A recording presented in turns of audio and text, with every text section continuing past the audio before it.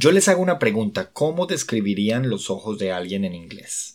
Muy fácil, miren, brown eyes si son cafés, green eyes si son verdes, blue eyes si son azules. Estos son solo 3 ejemplos, pero como ustedes son muy juiciosos y juiciosas y se saben los colores, pues ya saben que simplemente dicen el color y agregan la palabra eyes.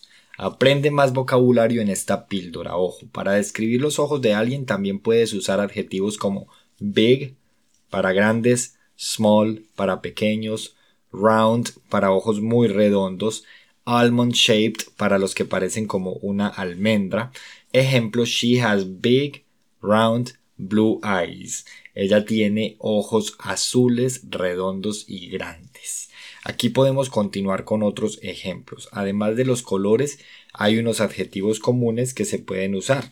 Sparkling para los que tienen ojos brillantes, piercing para ojos penetrantes, dull para ojos apagados. ¿Qué otras palabras conoces? Déjalo en los comentarios en mis redes sociales. También puedes usar expresiones para describir los ojos de alguien como she has eyes like a hawk.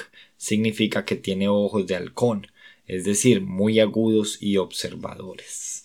Aprender a describir los ojos de alguien puede ser muy útil. Imagina que quieres dibujar un retrato o escribir una novela. Además, es una habilidad divertida que puedes practicar con amigos. Sigue aprendiendo y ojo, deja en los comentarios y califica este podcast.